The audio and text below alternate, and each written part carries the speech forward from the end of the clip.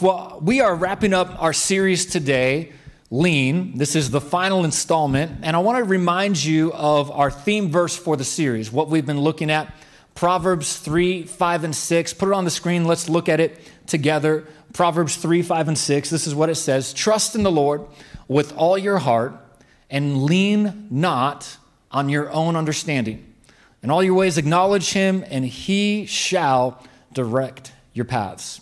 I love this verse because it tells us that if you need help, if you need wisdom, if you need direction, if you need some guidance, that God has help for you.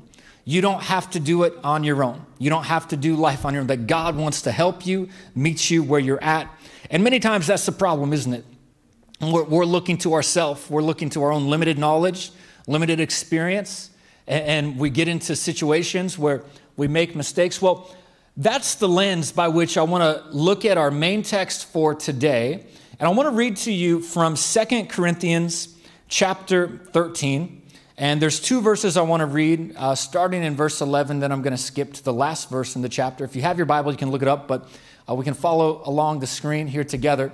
Paul's writing to the Corinthian church. This is the second letter. He says, "Finally, beloved friends, be cheerful."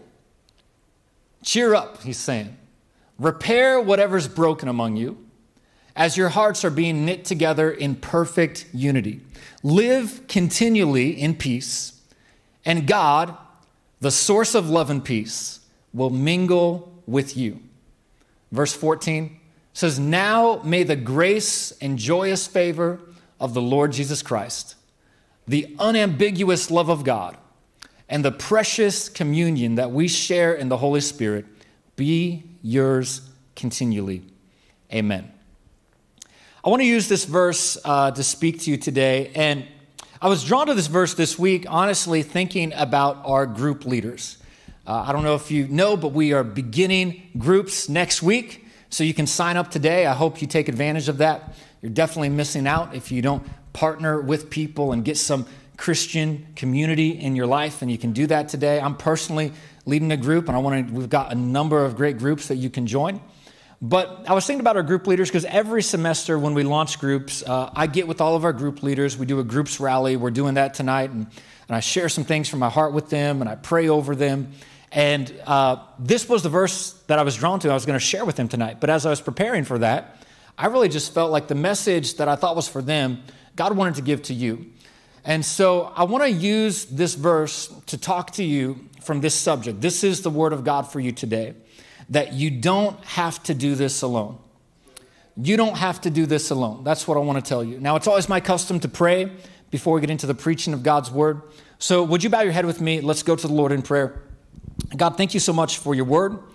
God, I thank you that every time we open up your word, you speak to us. And God, I know you'll do it again today. So Lord, use me.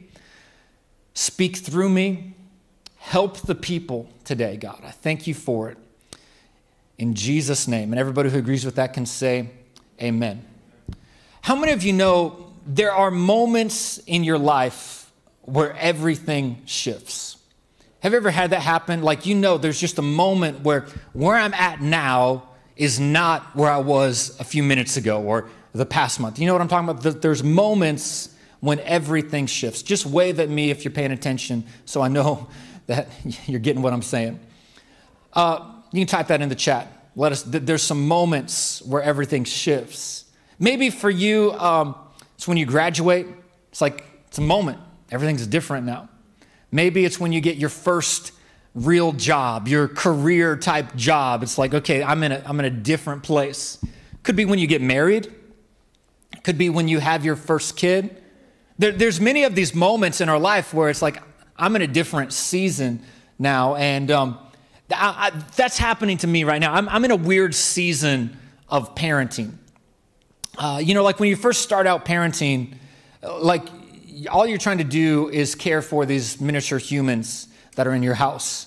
But now I'm in this season where I realize I'm no longer just trying to care for them. Like, I'm trying to raise them up to be, godly individuals, successful people, contributing humans. You know what I'm talking about? Somebody like, isn't that what all parenting is? No. Like, when you first start out parenting, it is just survival. I mean, that's That is all it is. When you begin parenting, when you're a new parent, maybe you've got one or two little children at home, you're not thinking about raising them. All you're trying to do is manage the chaos.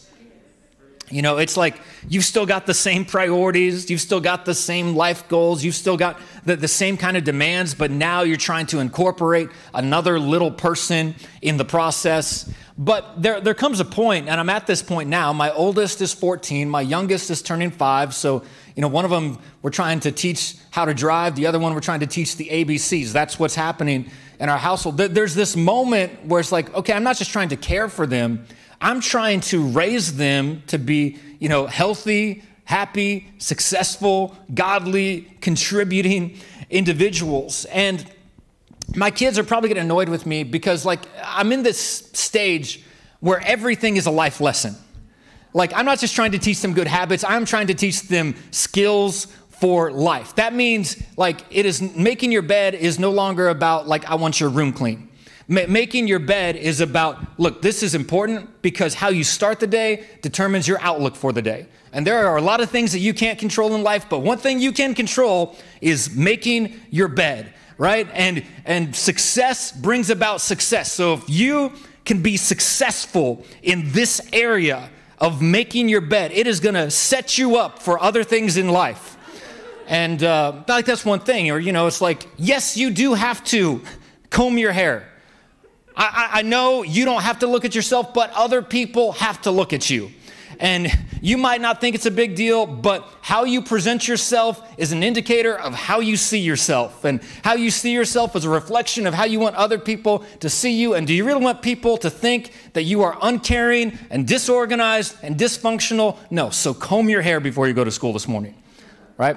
Or there's like, I know you want to play video games, but you got to do your homework first. Because in life, lots of times, you have to do things that you may not necessarily want to do in order to get to the things that you do want to do. And if you don't learn this lesson, I'm never going to be able to do the things that I want to do because you're still going to be living in my house. So do your homework.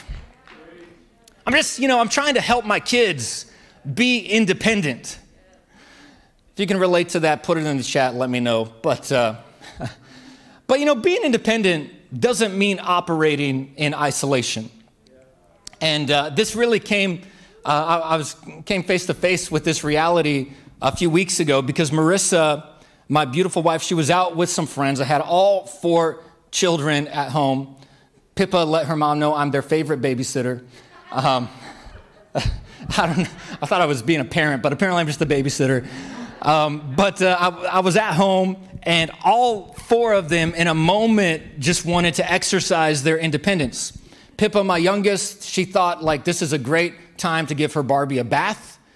Grant, my youngest son, is like he's going to help himself to a bowl of cereal because we eat cereal for dinner sometimes at my house.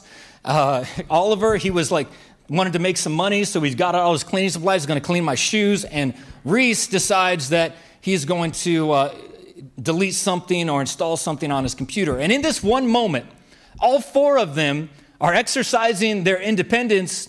But, you know, even though I want them to be independent, I still want them to know that, like, I'm here to help. And so you can just kind of envision how this went. Pippa spilled water all over the place. Grant dropped his cereal bowl. There's milk and cereal all over the kitchen floor. Oliver made a mess using the wrong stuff, didn't clean up his mess, and Reese completely deleted everything on his computer, can't even turn it on. And so, so they had good intentions, but they ended up with bad results. Have you ever been there? And I couldn't think about how that might relate to you and even me, how sometimes we start the year with some good goals. We start the year with some changes that we want to make. We have good intentions, but things don't always go according to plan. I'll just bring it down to where you're at. Maybe you heard the message last week. You're like, man, I'm really going to fast. I like what Pastor was talking about. I'm going to fast this week. Never done it before. And you do it, and you get to day 2, and you're like, forget this. I'm going to eat some food. And then you start feeling guilty because you're like, I really wanted to do this, but I couldn't do the thing that I wanted to do. And maybe you started the year, you know, you're going to read your Bible every day. Or you're going to start your Bible reading plan. But somewhere along the line, you get off, you miss a couple days, you lose track, and now you're behind. It's like, man, why even start? Maybe, there's some commitments that you made that you failed to keep. Maybe there's some promises you made to yourself. Maybe you look at your life and you thought, there are some things that I wanted to leave behind in 2020, but I'm still dealing with the same problems, the same patterns, the same addictions, and I haven't got free from this. I'm still dealing with these things. Well, if that's you, I've got good news for you. If you can relate to any of that, I want to encourage you today because Paul has some things that he wants to share with you. And the word for you today is that you don't have to do this alone. In fact, you were not made to do this alone. That's what Paul is saying here to the Corinthians. Now, if you were here last week, we looked at his first letter to the Corinthians. And in that letter, I told you he was writing that letter to bring about some correction. They'd gotten off track. And Paul's writing to them, and he says, hey, I want to bring some correction here. I need to help you get back on track. This is some areas where you need to make some adjustments. Well, since that letter, a number of things have transpired now. Now that he's writing this letter, they've experienced some pain. They've had some problems. Paul has come to visit them, and it was not a pleasant visit. It's referred to in 2 Corinthians as a painful visit. And they've had some rebuke. They're actually dealing now with some guilt over their actions and how they've responded. So when Paul writes this letter, 2 Corinthians, he's writing to them to encourage them. He's writing to them to assure them of his love for them. And so he writes them and he says, look, guys, I still love you. I know it's been difficult, but I'm here for you. I'm encouraging you. And he encourages them, hey, to pick up where they left off. Now, in 2 Corinthians, one of the issues is in giving. They had stopped being generous. He's like, look, I know you had good intentions, but you stopped, and I just want to encourage you to pick it back up. Start being generous. Part of being a Christ follower is being generous. So he gives them a little system on how to do this. He says, hey, the first part of the week, 2 Corinthians 9, the first part of the week, I want you to set aside a portion of your income. When you get income, set some aside so that you have something to give. He gives them a system. And then he gets into the end of it. He challenges them a little bit. But at the end of this chapter, the end of this letter, and this is what we looked at, it's the very last verse of the last chapter of this book, he ends with this unique charge and prayer. And that's what caught my attention because the Bible talks a lot about prayer, but there's not a lot of prayers in the Bible. And this is a prayer. And I'd never noticed this until this week. As many times as I've read the Bible, as long as I've been studying the Bible, I had never seen this prayer in Scripture until this week. But it's a prayer. Paul ends it with an amen. He says, finally, there's some things I want you to know. And he says, let's look at it again. He says, now may the grace and joyous favor of the Lord Jesus Christ, the unambiguous love of God, and the precious communion that we share in the Holy Spirit be yours continually. Amen. It's a prayer. What's interesting about this passage is the only place in Scripture that references the Trinity in this way. It's got Jesus, God the Father, and the Holy Spirit. And Paul's writing to the Corinthian church. He's saying, hey, with everything that you've got going on, with everything that you're wanting to do, with everything that's in your heart to do, I want to encourage you with this. With all that's on your list, with everything that's on your mind, with everything that I'm asking of you, I want to remind you, look, it's not just about your ability. It's not just about your efforts. It's not just about what you can do. With everything that's going on, I want you to remember this. Jesus has grace for you. That's the first thing. If you're taking notes, you can write that down. He prays this prayer. He says, with everything going on, I want you to remember Jesus has grace for you. Let's look at this verse one more time. It says, now may the grace and joyous favor of the Lord Jesus Christ be yours continually. Now, this is meaningful to me because in the other verse, verse 11 that we read, right before this, Paul makes this statement. He says, hey, cheer up and then repair whatever is broken among you. Now, if you look that up, we're reading from the Passion Translation, but in the Greek, it literally translates to strive for perfection. In fact, many translations will say aim for perfection or be perfect. Strive for perfection. And I was thinking, isn't that what most of us try and do? Strive for perfection.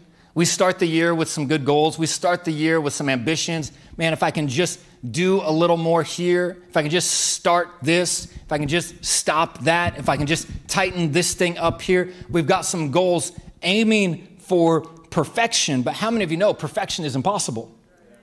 That's why this translation puts it this way: repair whatever is broken among you. See, in Scripture, whenever you see that word perfection, really a better translation is complete or whole. Completeness, wholeness, nothing missing. And I like that because maybe like me, some of your goals this year got derailed. Maybe like me, your plans got off track. Maybe you made some commitments that you weren't able to keep. Maybe you got discouraged with some things, but I want to encourage you today. Jesus has grace for you. This is the message of the cross, by the way, that even our best efforts will always come up short. That we could never do enough through our own works, through our own ability to ever achieve God's love. And at the same time, because we can never do enough to achieve God's love, we can never fail so much that we lose it.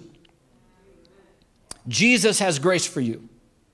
Now, I don't want you to take that as an excuse to dwell in your dysfunction, because in the same breath where Paul says Jesus has grace for you, he also says, repair what's broken among you. And here's the practical application. The reason it matters that you repair those things that are broken is because what you don't repair, you will repeat.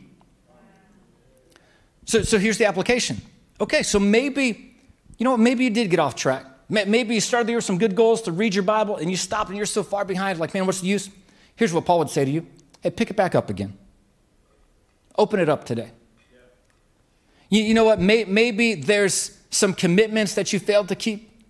Make a fresh start today. Renew your commitment today. Maybe there's some places in your life where you've experienced some discouragement.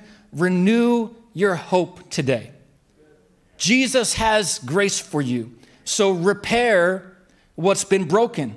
Don't just stay in your dysfunction. And I want you to take some courage, because despite whatever happened, there is no gap that is too great for the grace of Jesus. In fact, the greater the gap in your life, the greater the grace that Jesus has for you. And maybe what we're looking at today, maybe this needs to be your prayer. Maybe you just need to start every day with this prayer. Jesus, thank you for your grace. Thank you for your grace that covers every gap. Thank you for your grace that covers every mistake. It's the grace of Jesus that enables us to approach him without shame, that we can come before him boldly. It's the grace of Jesus that invites us into relationship with him. Jesus has grace for you. And if Jesus has grace for you, well, then you can be confident that God has love for you. That God has love for you. That's the second thing. God has love for you. And I know this seems so simple, but I really wish you would receive this, that God has love for you. I remember when I started the church, and I asked my dad if there was any advice he had for me for ministry. Some of you don't know my dad. My dad, he started preaching when he was 16 years old, and pastored his first church at 18, and he's 86 years old today, so 10 years ago, 76, 60 years of ministry, 60 years of faithfully serving Jesus. I don't care who you are, my dad or whoever. If you've been serving Jesus for 60 years faithfully, I want to know what you have to say. And you know, even before, prior to COVID, still 85, 84, going overseas, Kenya, preaching in churches, teaching in Bible schools. If you don't know my dad, he's right here on the front row. Isn't this a good-looking guy? Man. Know where I get my sense of style from. So I asked him, I said, we hadn't started the church yet. And I said, Dad, you've been doing this a long time. And he'd never started a church before, but he, has been doing it a long time. I said, Dad, you've been doing this a long time. What's some advice that you have for me as we, step out to do this? And he said, Justin, with everything I've done and everything that I've learned, the greatest thing that I've learned is that the greatest thing that God wanted to do in my life and ministry wasn't about my ministry. The greatest thing that God wanted to do in my life is to help me understand how much he loves me. I was thinking Dad, like 4 steps to a successful ministry or something. It was like the greatest thing that I could ever learn in all my 60 years, at the time, 60 years of ministry, was how much God loved me. Man, how simple is that? Sounds so basic, but if I can be honest with you, I wonder if there's a part of us that doesn't really get it. Because I think about all the things that I want to do for God. And I think it's good to have some goals that you want to do for God. I think that's noble. I think God honors that, to have dreams that you want to see God fulfill in your life, things that you want to do for God. But sometimes I wonder if in my vision of all that I want to do for God, sometimes it can cause me to lose sight of the love that God has for me. Because sometimes I think, man, I want to, this is how I'm going to express my love. And it almost becomes this thing where you're trying to achieve it. But that's why I like this translation, because it says the unambiguous love of God. Unambiguous. That means that it's clear. That means that you don't have to wonder about it. That means that you don't have to question it. That you don't have to search for it. It is unambiguous. It's obvious. It's clear. But I meet a lot of people who can't say that. I meet a lot of people who question it. I meet a lot of people who have their doubts because of a pain that they've experienced, because of some tragedy that's happened in their life, because deep down they know they're well acquainted with their own jacked up thoughts, and they're like, man, I know the way I really think that I haven't even expressed. Are you serious that God has love for me? And I get it, because it is natural to wonder about God's love for you when you've experienced the tragedy. It's normal to question and wonder if God has love for you when you've gone through some hardship. But if you will receive this truth today, this very simple truth, that Paul prayed for the Corinthian church, that they would know this, that God has love for you, you'll discover that it's often in the times that are the most painful, the most difficult, the most trying, the most sorrowful, that you can experience God's love the most. I remember it was last year, a friend of mine called me up. It was shortly after the first shelter in place, and they called me up to let me know that their son had died. Their son committed suicide. And it's very painful. I prayed with them, and in that moment, just so you know, there are no words you can say that are going to bring comfort. There is nothing. The only thing you can do is grieve with people. The only thing you can do is walk with them. And in that moment, I prayed with them, and later they had a memorial service, a celebration of life, and they invited me and Marissa, just a few friends there. We shared some memories about their son and his life, and they asked me to pray to close out the service. These were Christian people. These are Christian people, Jesus-loving people, ministry people, have been in ministry, are in ministry, and this happened, this tragedy happened. So I was praying for them, closing out the service, and I don't know if this ever happens to you. I'm just trying to tell you how it happened for me. I felt the Holy Spirit prompt me something. Just, you might say, what does that mean? It's just an impression, right? Just you have this impression I felt this prompting just to let them know how much God loves them. And if this has ever happened to you, just tell you how it happened to me. It's kind of like you have this impression where you're supposed to do something, but you're kind of arguing with God in your head. It's like, God, are you crazy right now? Like they have just lost their son, and you want me to tell them how much you love them? Like this is going to come across so tone deaf. And so I prayed, and afterwards, I didn't want to embarrass them because there were people around. Maybe I just didn't want to look foolish myself, but I went up and I said, hey, while I was praying, I really just felt prompted by the Holy Spirit to tell you how much God must love you. Of course, they started crying, and she said, man, what a confirmation that had been. And I said, this is it. I felt like God wanted me to tell you, just remind you how much he must love you, because he trusts you with this. He trusts you to walk through this and not lose your faith.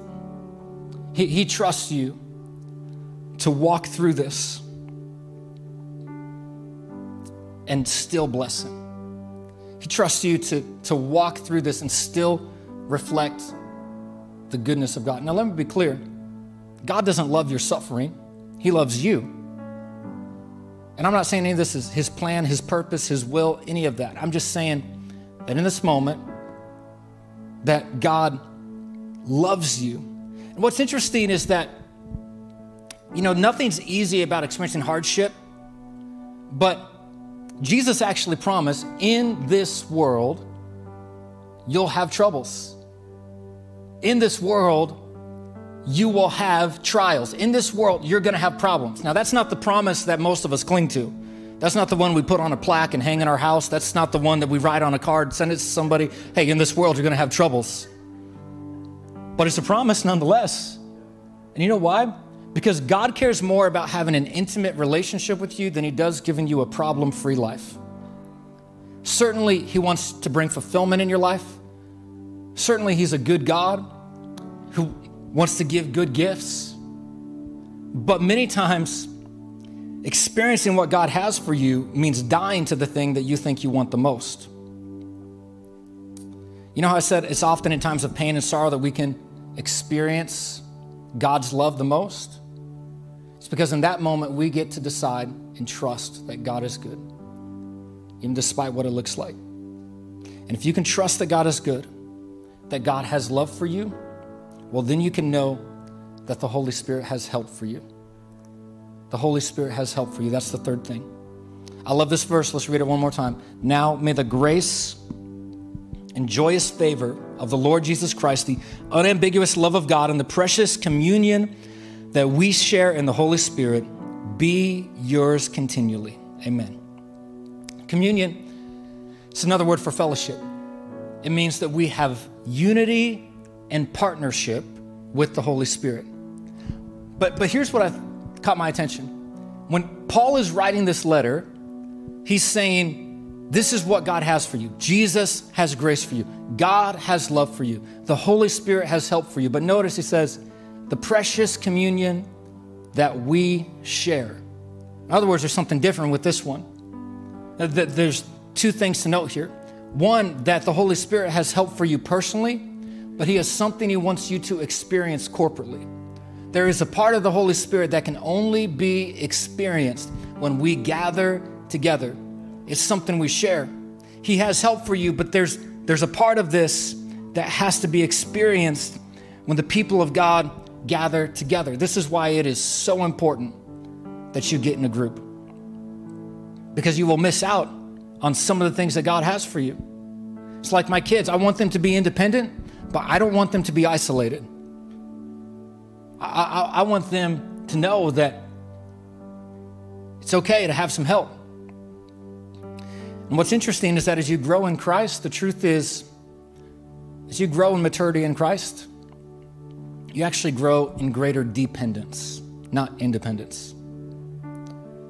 That's what a mature believer looks like, to depend on the Holy Spirit. There are some things that only happen with His help. The Holy Spirit is how God gives His love to us. The Holy Spirit will help you pray. The Holy Spirit will remind you of the promises of God. The Holy Spirit will help you to obey God. The Holy Spirit will bring freedom from those places. The Holy Spirit will fill you with hope. The Holy Spirit will empower you with spiritual gifts. The Holy Spirit has help for you. And just like Paul prayed this for the Corinthian church, this is what I've been praying for you, Velocity. I've been praying for you this prayer this week. That you would know that Jesus has grace for you. That you would know that God has love for you. And that you would know that the Holy Spirit has help for you. There is grace for your mistakes. There is love despite any of your achievements. And there is help that's available for the work that God has called you to do. And it would be my privilege to pray with you today that you could receive this for yourself. Would you just bow your head with me?